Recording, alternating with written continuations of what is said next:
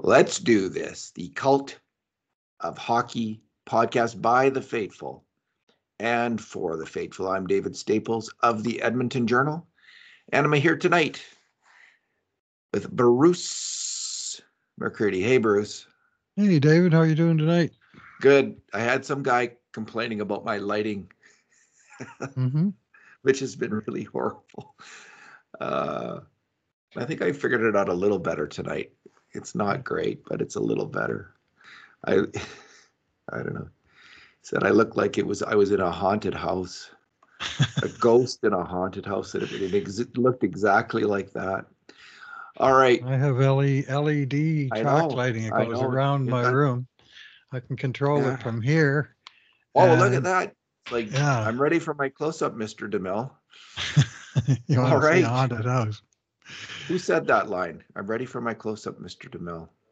Was that Marlene Dietrich? Could be. Possibly. She'd be the right era. She might be a little later than DeMille's kind of silent screen. Early, eh? Maybe she was silent screen. I can't remember. Okay, Bruce. How do they know what she said then? Well, that would have been off camera. I'm ready for my close-up, Mr. DeMille. All right. Bruce, this is our two good things, two bad things, and two numbers podcast with one conundrum in the Oilers' 3-2 victory over who did they play? I was thinking I got the Dallas Stars on my brain because of that trade. The St. Louis Blues. All right. Yeah. And going into the game, Bruce, I was worried because the Oilers have been losing to more desperate teams, essentially, including Dallas. Not Dallas, but Calgary and Minnesota in recent games. And I think that's been a big deciding factor in the games, is the teams are fairly close in the NHL. Unfortunately, the Oilers aren't head and shoulders above everybody else. And they get in these teams that are just scraping to get in the playoffs, just desperate for a win, because a loss they're out.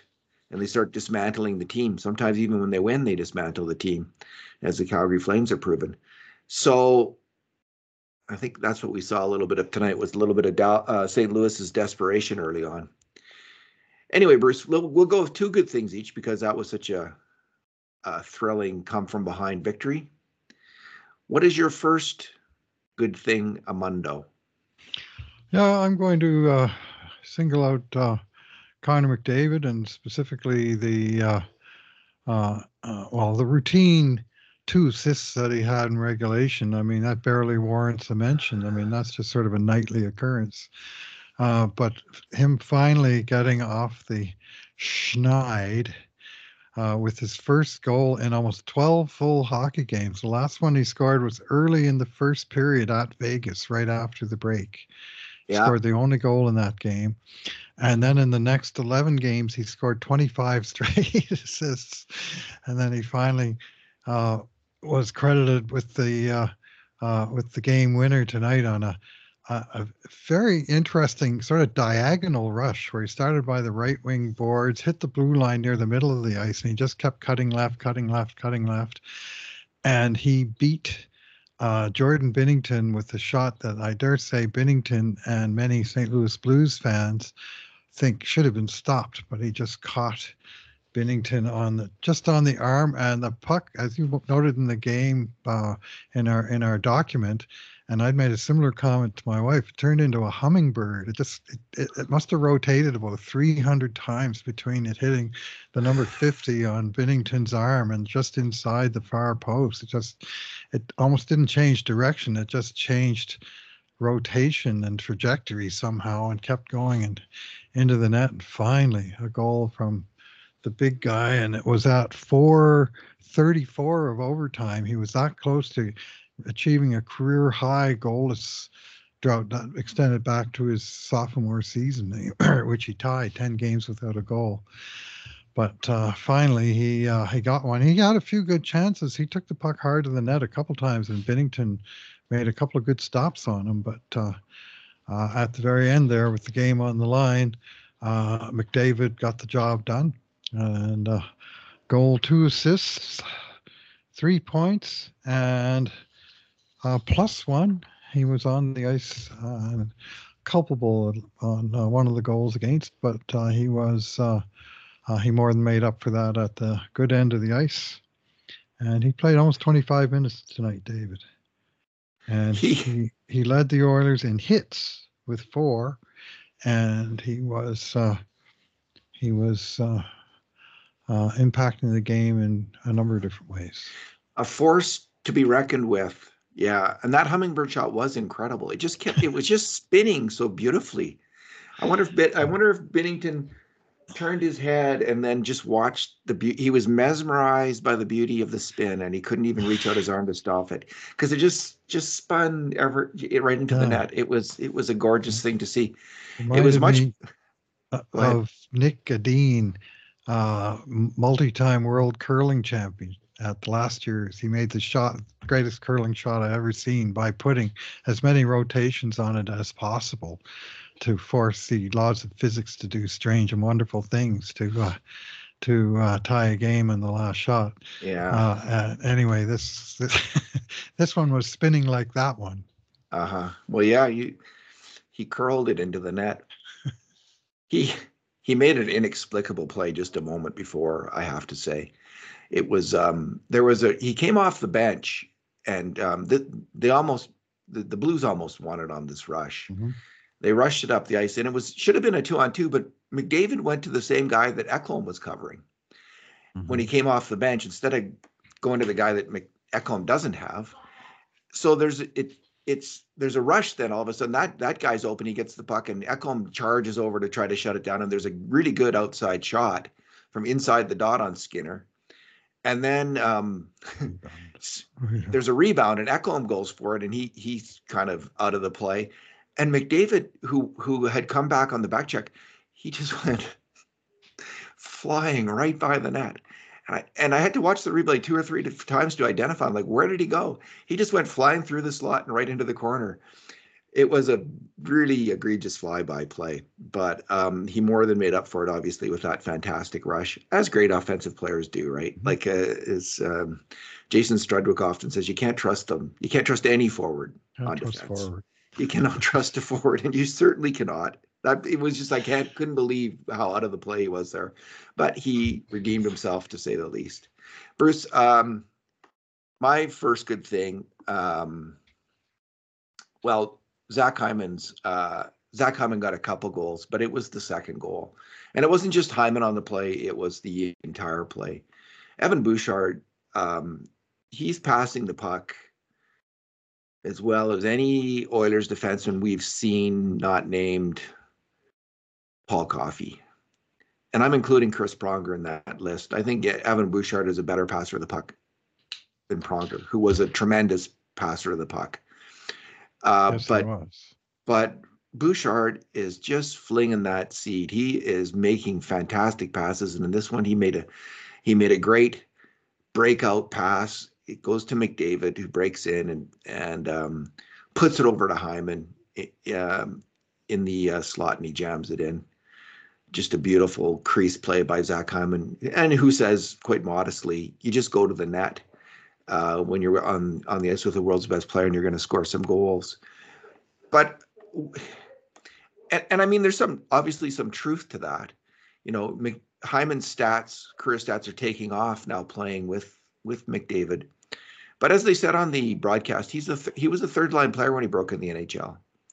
He wasn't that different than a Warren Fogle in a lot of ways at that stage of his career.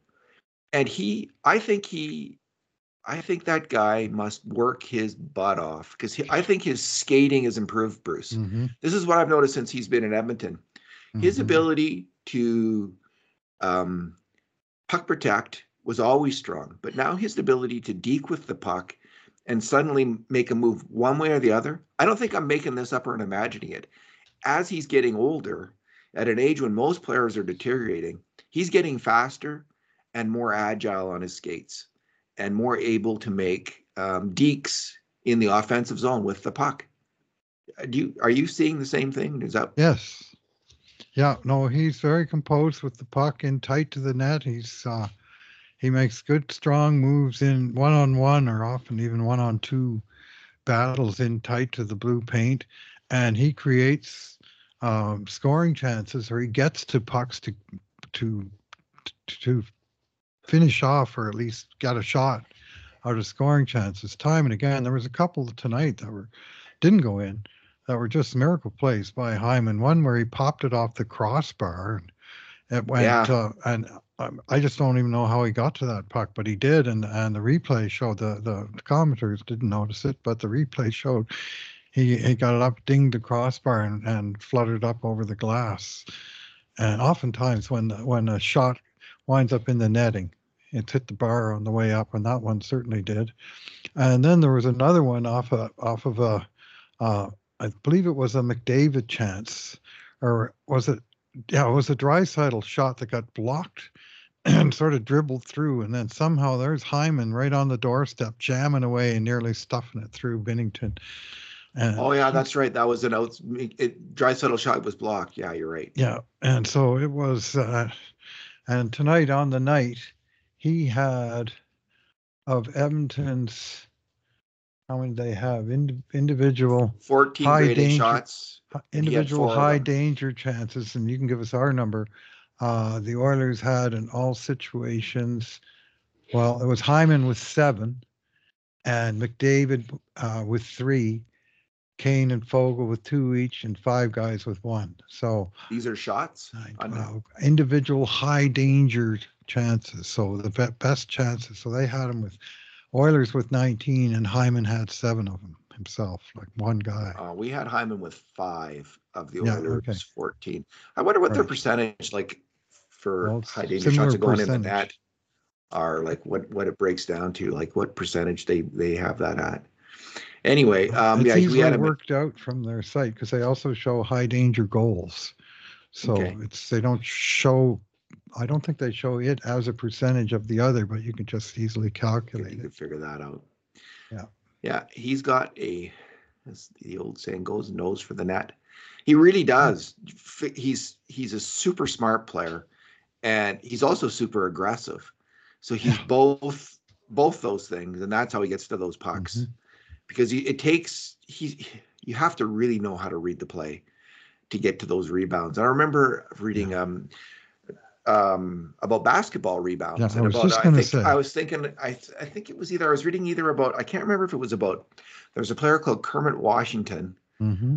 and it was either him or Dennis Rodman, that I was reading about, and just how they had made such a study of each shooter on their team and where it's going to go and how they're going to get there.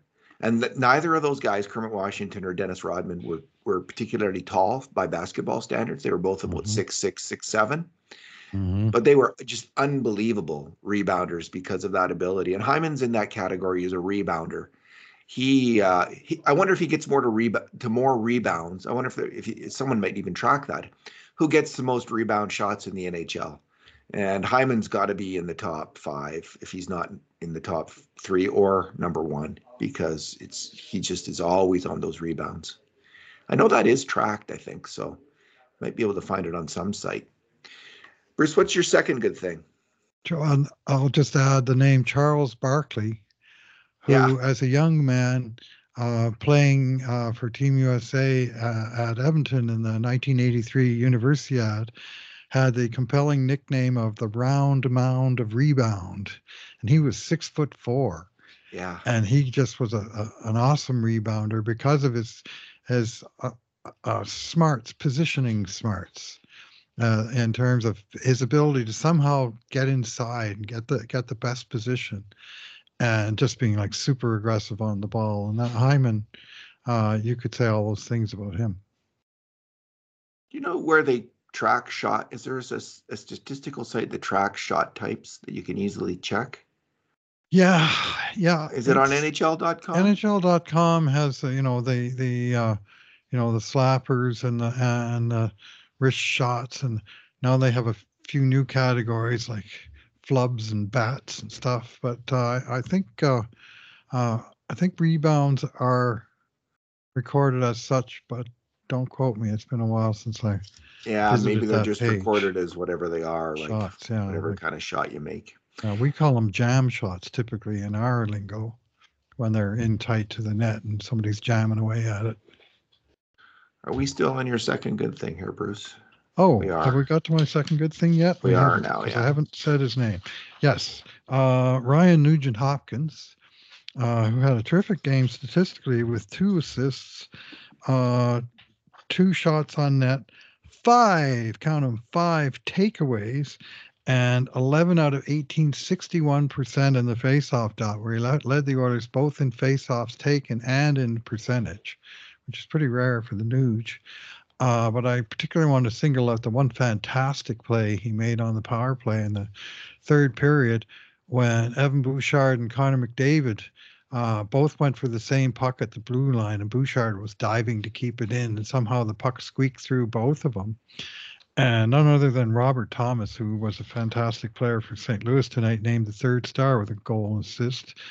And he got the breakaway, and Nuge just put his head down and skated after him and closed the gap. Thomas slowed down a little. He thought he was in all alone. He slowed down a little bit to pick his spot, and Nuge just kept coming, lifted his stick, took it off him. Fantastic play. And then in overtime, he did much the same thing when he stole the puck on the sideboards in Edmonton's zone and chipped it up to McDavid. And that led to Edmonton chance. But he was just all over the puck tonight, and I thought he played one of his most tenacious games that I've seen in quite a while, and a very strong performance. But special shout out because if they score shorthanded there and go ahead 3-2 with 10 minutes left, that would have been killer. And Skinner, who bailed his own teammates out a few times tonight, went out of his way to stick tap the Nuge after that stellar defensive effort. It truly was. It was a fantastic play because that's the guy you don't want to see going in shooting on your goalie in the third period on a breakaway. Robert Thomas. Pretty much. He's probably going to be on Team Canada. I'll be surprised if he's not. He is a fantastic hockey player, and he's 2 great games he's played against the Oilers in the last couple of weeks. All right, my good things. My second good thing is Stuart Skinner in the third period. So the grade A shots were significantly in Edmonton's favor. This is Edmonton's second really solid defensive game in a row. 14 to 10 for grade A shots overall. But in the third period, there was a couple 2-on-1 breaks. And the first one was a little bit of a bad luck play. Brett Kulak goes in and whips the shot at net, and it kind of flutters at net, goes off the crossbar. And 3 Oiler forwards were going to the net. Evan Bouchard was also out of position or low at the time. And he's trying to get back into the play. And Kulak's out of position. He was watching his shot a little longer than I might have liked, but it was a nice shot, so he's probably wondering if it's going in the net. Anyway, it's a 2-on-1 rush, and just an incredible save by Stuart Skinner as he charges across the net. Was that save on that young Bolduc? Was that who got off that shot? Yeah. I think that was on Bolduc. It was just a blocker save where he, Stuart Skinner, we've criticized him, and he's been criticized for not doing great on 2-on-1s. Mm-hmm. But he made a fantastic save on that one. That was about 5 minutes into the third period. And then 13 minutes in, Desharnais goes in, and he's pinching for the puck, and he gets it, and you're saying he turned it over. Yeah. You say I thought he just missed it, but you said brutal decision to make a blind backhand pass. Yes. My goodness gracious. Anyway, Fogel's rushing back.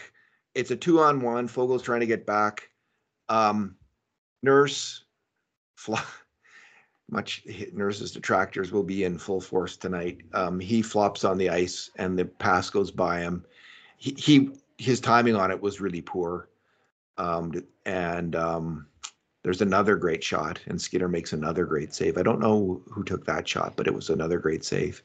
But anyway, the primary culprits were Desharnais and Nurse. So, but Skinner's saved their bacon twice. Just absolutely massive saves with the game on the line.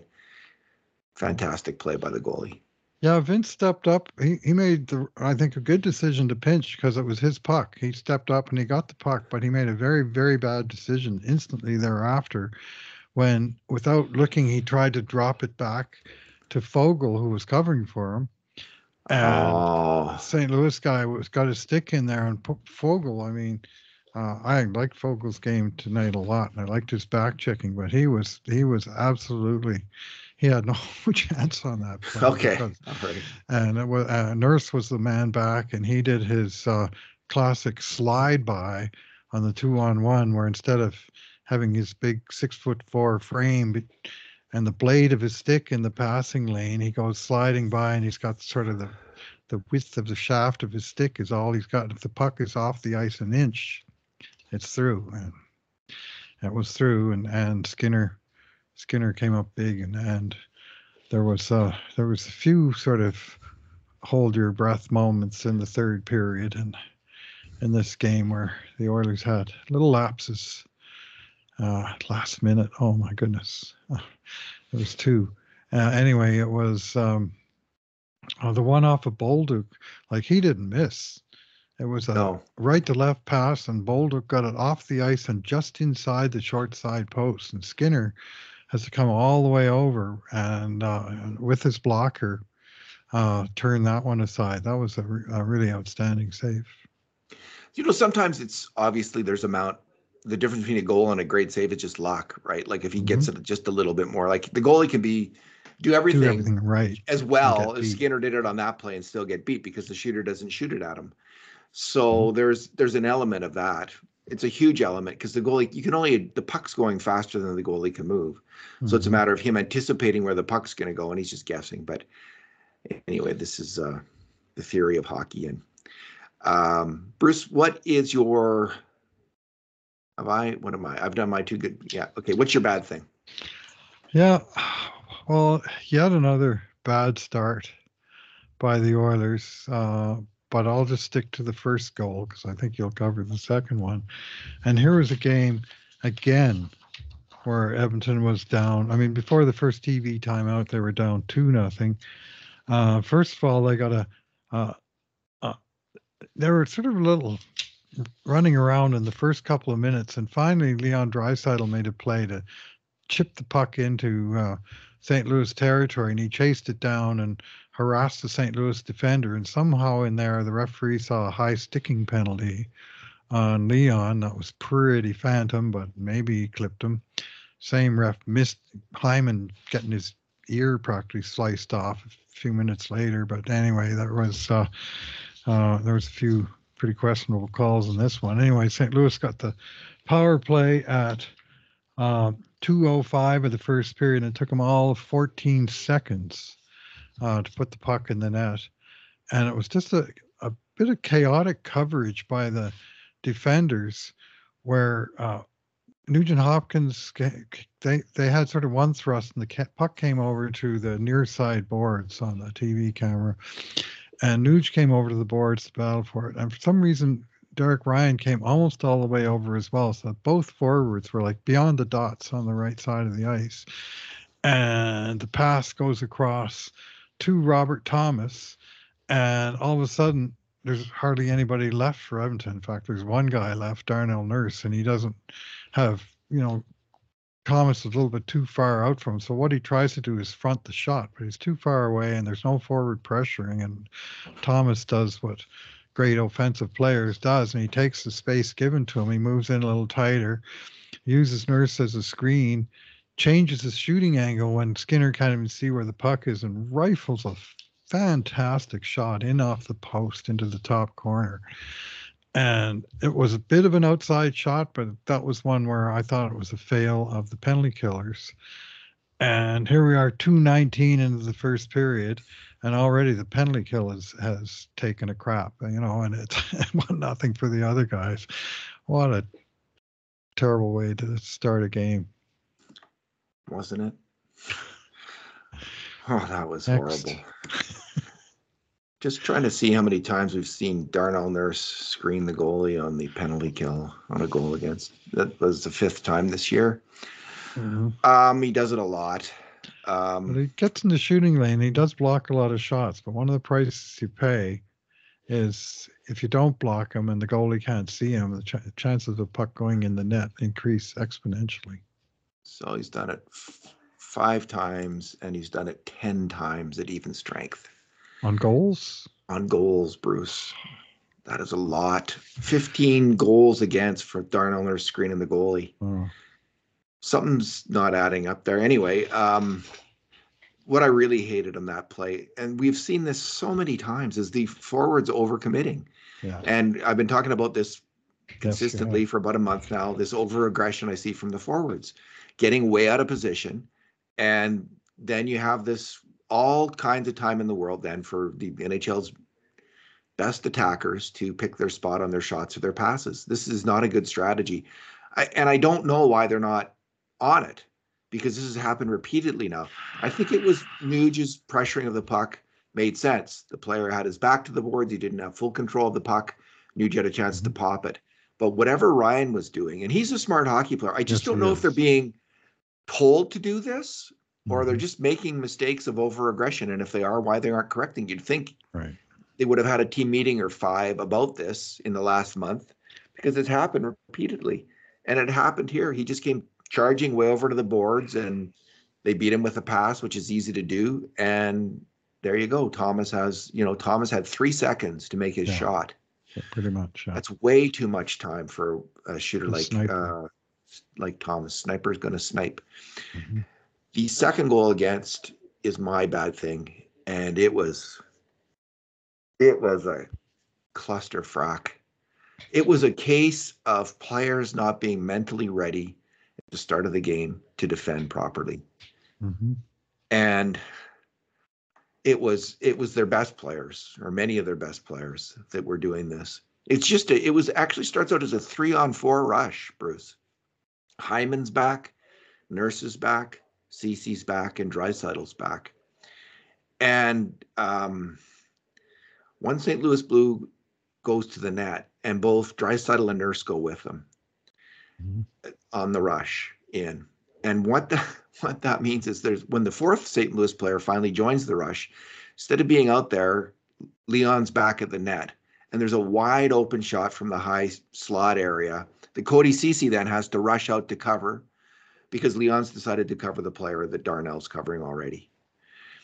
So Cody Cece rushes out there. The guy misses the net. It goes behind the net. And then every single Oiler is puck watching. They are all puck watching. Darnell Nurse chases after the puck behind the net. Cody Cece chases the puck then. So there's 2 guys. Now there's 2 guys on the guy. Both defensemen behind the net chasing the puck. Nurse should never have chased the puck. Cece, if Nurse doesn't chase the puck, there's no problem. And then there's one guy in the slot, wide open in the slot, Bushnevich, who's a sniper. He is wide open in the low slot. And what's Leon doing? He's watching the puck. Instead of covering the man in the slot, Leon Draisaitl is puck watching the guy behind the net with the puck, transfixed. Connor McDavid slowly comes back to back check, and he's a moment too late. He could have made the play too. And in his own defense, this is what it's all about. This is what you're looking for, is that pass in there. And McDavid's late. So Cece and Nurse get beat on the pass. Stuart Skinner is looking one way than the other. He's turned the wrong way on the play as well. And it's in the net. It was just an episode in defensive indifference and and their minds wandering, not focused on their defensive fundamentals, such as taking the man in front of the net, and holding your position in the zone, not chasing people, making good decisions. It was like we were again. I have the Vegas Golden Knights PTSD from the playoffs last year. So many goals like that last year in the playoffs, and here we had it again. And I keep saying it, Bruce. If they don't learn to defend those plays, they're not going to win the Stanley Cup this year. As much as they all want to win it, they will not win the Stanley Cup if they don't drastically cut down on that kind of undisciplined play in their own zone. Defensive indifference is an actual term in baseball, and it's official scoring judgment in which a runner is not credited with a stolen base because the team playing the field did not try to stop the steal. Perfect. So if the team has a 4-run lead in the 9th inning and the guy decides to steal second base, they don't bother making a throw or doing anything because they're more concerned getting the batter out. Yeah. And so they act this. I don't think it shows up in the. Yeah, I think it does show up in the box score as he took the base, and the reason he took it was not because he stole it, because the other team let him have it. Defensive indifference. Well, there's a reason for it in baseball, and hockey is just pretty much bad hockey. that was bad hockey. It really was, and they know it. I guess they know it. Yeah. Do they know it? It's like, how many years into your NHL career are you still chasing players behind the net and not covering them in front of the net? Like, and I know it's hard. Hockey happens super fast. It's chaotic. The ice is slippery. The puck is round. It's madness out there. But that play was kind of slow developing on a certain level. And it just took a little bit of defensive discipline and any one of the players to cover Bushnevich. Mm-hmm. The one guy in the slot who was going to score, right? And there's no goal there. Bruce, what is your number? So here we are, 5 minutes into the first period. There's been 3 shots on net. 2 of them are grade A. They've both gone in. And I'm wondering if Skinner's ever going to make a save, and then all he does is stop every single shot the entire rest of the game, which is 31 more shots.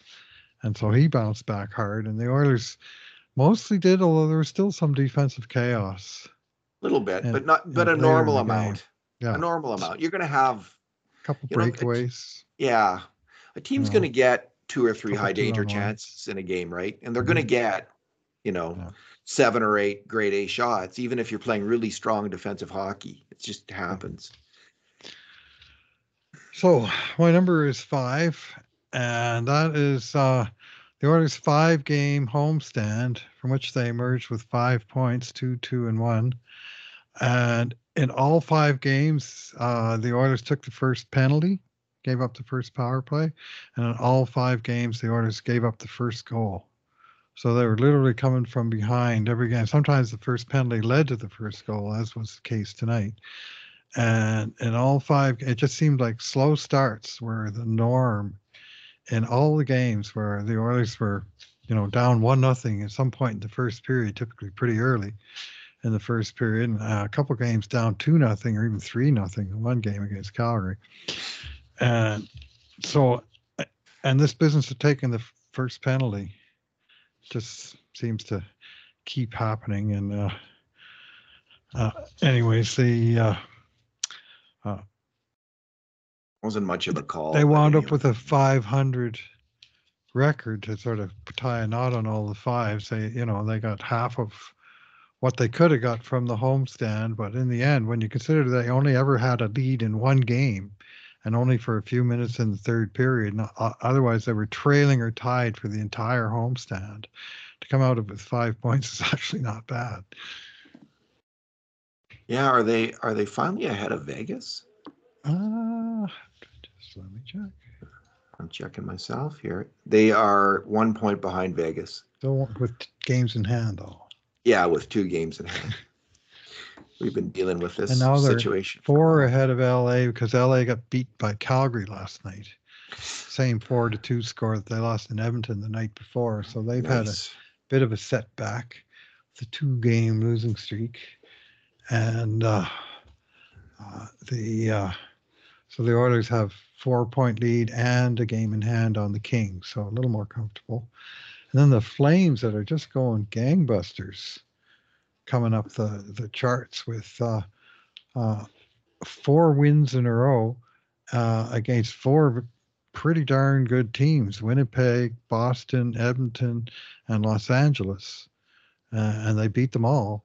And so their 4-game winning streak now has them in 5th place in the Pacific and ninth in the West, which would be a very good place for them to finish the season with 63 points. So, but they're 9 behind Edmonton, and the Oilers have 2 games in hand, so they're fairly comfortable spot. But the Flames are so weird. They're either winning 4 in a row or losing 4 in a row, and they've been doing both of those things sort of one after the other for the last couple months. Here's one for you, Bruce. The Kings have 5 more points than the Flames. They Mm-hmm. also have 5 more loser points. They've got 10 loser points, and the Flames have 5. So Gary Bettman's NHL. So Bruce, And my the number league leaders is. have 14. Oh my goodness. Including Boston, who came west. Did you catch the Boston road trip? They beat Edmonton in overtime, so they got the two points there. Then they lost to Calgary in overtime, lost to Vancouver in overtime, lost to Seattle in the shootout, I think it was. So they're a good 3 team. Bettman points in a row. So Bruce, I've been talking about how Darnell Nurse and Cody Ceci have been slumping. And I just wanted to actually put some numbers to it. So my numbers revolve around that. So I just looked at the month of February. They played 45 games before that. And I think, so it's 12 games in February. Yeah. Shut this door. And so 12 games in February. So what we're going to do is look at, so we track grade A shots and we look at who makes contributions to the grade A shots, major contributions. And we look at who makes major mistakes on the grade A shots against an even strength. So that's the numbers I'm going to be looking at. And I'm going to break it down into a percentage. So just for example, this year, the Oilers defensemen have helped create 433, or they've made contributions to 400. That's not the right. There's been 433 contributions by Oilers defensemen to grade A shots, and 556 mistakes. So overall, it's the individual grade A for percentage is 44%. That's the average for the Oilers defenseman. 44. So D-men, that's a pretty that's D-men. Normal. They don't have. It's like goals and assists. They don't have as much chance to make goals and assists. They have more. Right. They're more likely to make mistakes because they're at the edge of the thin edge of the knife. Is that the right word? I don't know. Might have been mixed a metaphor there. And when it comes to making mistakes, they're guarding the slot, so they're more likely to make major mistakes on grade A shots against. Anyway, so it's 44% is the average. In the month of February, heading into the month of February, Nurse and Ceci were actually close to that average, which isn't bad. If you're playing the toughest competition, if you're playing consistently the hardest players in the NHL, it's not bad if you're just close to the team average in that, if you're on the top pairing. So that again, the average is 40%, 44%. In the first 45 games, Nurse was at 40% and Ceci was at 38%. Those were the lowest 2 percentages on the team in the first 45 games. Bouchard was at 55%, Ekholm 48%, Kulak 46%, Desharnais 41%. And then again, Nurse and Ceci 40% and 38%. So most of the defensemen were grouped fairly tightly in the first 45 games, except for Bouchard, who was significantly ahead at 55%. He is just he's having a fantastic year on the attack. It's hard to overstate what an a great offensive player he's become this season. He is moving the puck so well this year at even strength. It is remarkable. So let's move to February now. And so Nurse has dropped from 40% to 22% for the month of February. Cody Ceci has dropped from 38% for individual grade A for percentage from 38% to 14%. Wow. Vincent Desharnais has dropped from 41% to 17%. Wow.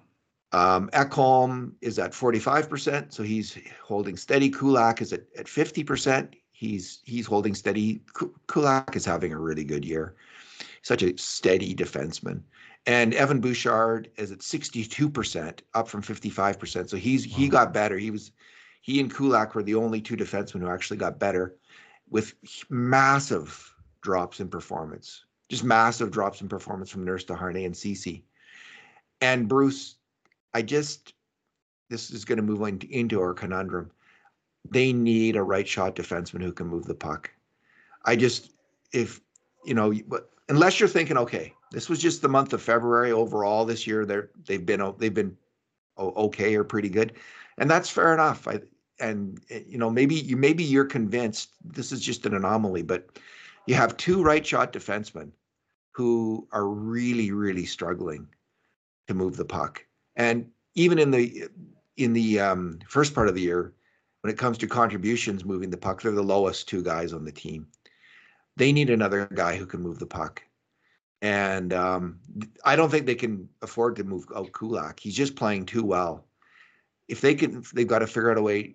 If they need cap space, if they can just bring in a player without moving out cap space, well, that's one thing. But if they can move out Ceci and bring in a defenseman who can move the puck, that's the play to make. Now, tonight, there was a big trade in the NHL. The Dallas Stars and the Calgary Flames made a deal, and I'll just read the elements of that trade to you.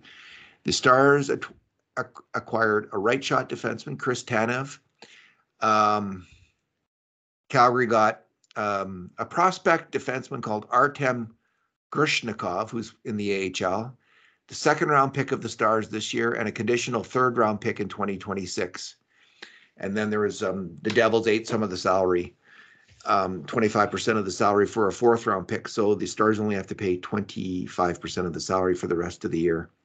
So the question is $1.125 million is all Tanev is against the cap. So Grushnikov he's got like 5 points in 40 some AHL games. He's he's playing at this, just from the looks of things, he scores at about the same level as Maximus Wanner of the Oilers. Now he's a second round pick, whereas Wanner was a 6th or 7th round pick. So Grushnikov has better draft pedigree, but he's not actually performing. It looks like it, at least. And he's a smaller player than Wanner. So if the Oilers were to make a trade, it would have been because Wanner is actually a fairly highly regarded prospect now. I think his value's gone up.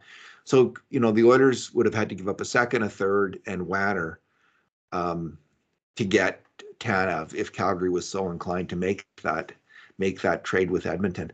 What do you think? Should the Oilers have, if the Oilers could have done that trade, Bruce? Would you have done it? Well, I'd be tempted, and I like Max Wanner, and I think he's trending in a good direction. And among the Oilers prospects currently in the AHL, he's among the more promising in terms of actual performance in the AHL this year as a professional rookie. It cost him 3 draft picks, but none of them was a first rounder. The second, this year's second, and the third, the condition on the third is if Dallas makes the Stanley Cup Finals, Calgary gets the third. And if they don't, there's just no pick at all. It's not like they get a fourth instead of the third if they don't make the finals, the way Ken Holland likes to do conditional picks. But then Dallas also had to give up the fourth rounder to buy down, 25% of his contract, which seems actually pretty cheap to me for, they've added a $4.5 million player onto their payroll at what NHL minimum plus $350K. If the Oilers were to get Tanev at that price, they could actually fit him under the cap right now and not have to trade Ceci or anyone else. They could just add that much of a contract onto their team. That said, because Edmonton was involved, Calgary was probably upping the ante a little bit. I mean, assuming Edmonton was involved, but just because of their relationship with Edmonton, they probably would have tried to extract a steeper price. Possibly. That may have played a factor. But so we don't even know. Is he the puck mover that you're talking about, though? I don't know he's a high-end defensive defenseman. Is he a lot better than Cody Ceci? I haven't watched Tanev closely enough. Ceci's before this month of February, Ceci was having an okay to good year, and him and Nurse have just fallen apart in the last month. They're just not getting the job done. It's not close, and it seems to me like it's mental errors as much as anything. But I don't know. They've got to get it together. But I do think that this has got to be addressed by the Oilers. They're going to have to trade for. I just think they're two similar players, Desharnais and Ceci, and you have one guy like that, Ceci or Desharnais, to cover on the power play to kill off penalties, but I'm just not. They've got to be better in their own zone. If Ceci and Nurse aren't doing that, and they haven't for a whole month, to me, that's a real warning signal. And it's not like they were great in the playoffs last year either. Ceci was injured, of course, and Nurse was running around under the system they had then. I just think that's the trade they need to make. And I'm not sure, though, that Tanev was the player either.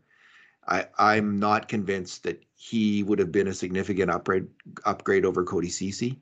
Might have been more of the same. Like my sense is he's a better player, but I can't say for sure because I haven't done the necessary work looking at this player closely over a long run of games. But he doesn't strike me as the type of player that they should be looking for. Now, I don't know if that player's out there. Yeah, well, by the first sort of float by of stats, they're quite similar. Tanev's played 56 games, 1 goal, 13 assists, 14 points, plus 16 with 14 PIMs.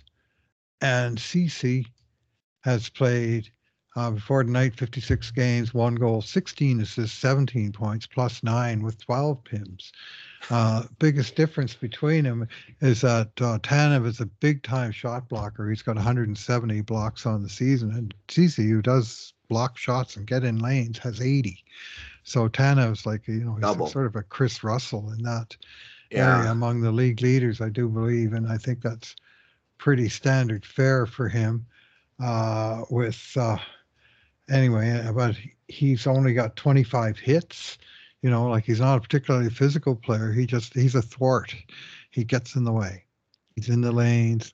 He doesn't give away stuff for free. He takes away passing and shooting lanes, and he's a decent, from what I've seen, decent puck mover in terms of getting the puck in his own end and making a good first pass so they can exit the zone. But he's not going to go end to end with it, or show up in the slot unexpectedly and pop one into the top corner. That's not really his game.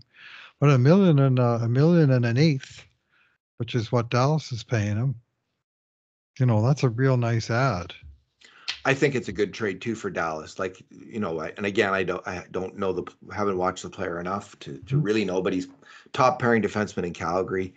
He has been a really good player in the past. So yeah, that seems like a very good trade for the Dallas Stars to make. And but again, I'm not super disappointed because I just think the Oilers need a different player in that spot. Again,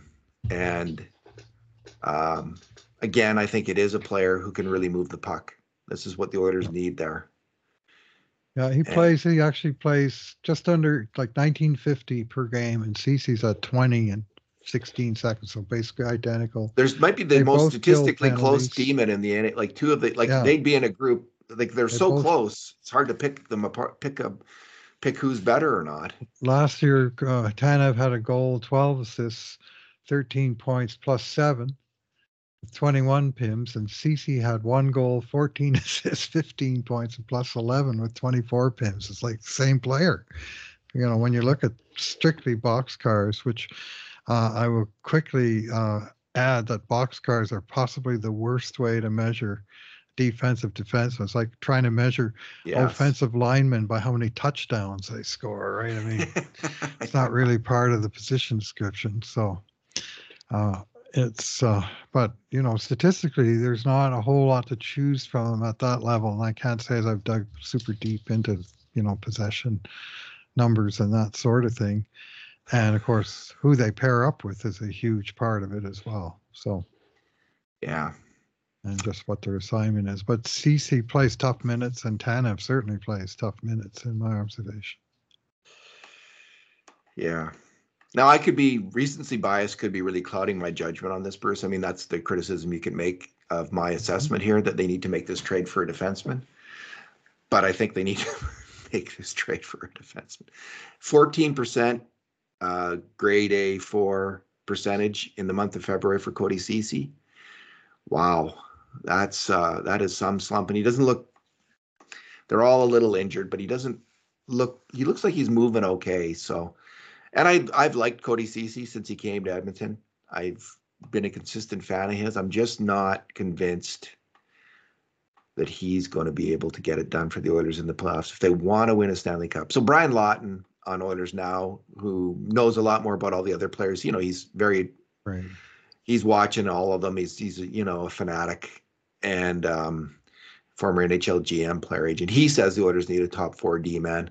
I'm in full agreement. I think that's got to be job one for Ken Holland right now. It's what they need. It's what they're lacking, and it could help Darnell Nurse get him out of his slump, which is also really bad. So Yeah, he's not playing real well. he sure isn't. I hear he's got 15 goals against on screens this year. Someone was saying. Yeah, well, tonight he was basically a culprit on the first 2 goals against. Yeah. And then he took a puck over glass penalty. And, you know, I thought one thing he did tonight, which I haven't seen much from lately, was actually get involved in the attack a little bit and jump up into the play, not always appropriately for that matter, but at least he was trying to play the 200-foot game, but was not a shining effort overall. No. All right, let's leave it there. I guess Kurt's doing the game grades, and we're up next. What's the next game? Friday? Saturday afternoon at Saturday afternoon. Seattle. And then they come back home, play a Sunday night against Pittsburgh. So they have a back-to-back where the home game is the second game. Don't see too many of those. But there's like 30 hours between starts or something because one's an afternoon and then the next one's the evening. But that's not necessarily helpful when you have 2 widely variant start times from one day to the next. Very different routines. Yeah. All right. Well, Bruce, thanks for talking tonight. Yeah, thanks for listening, everyone. And in the meantime, and in between times, this has been another edition of the Cult of Hockey podcast.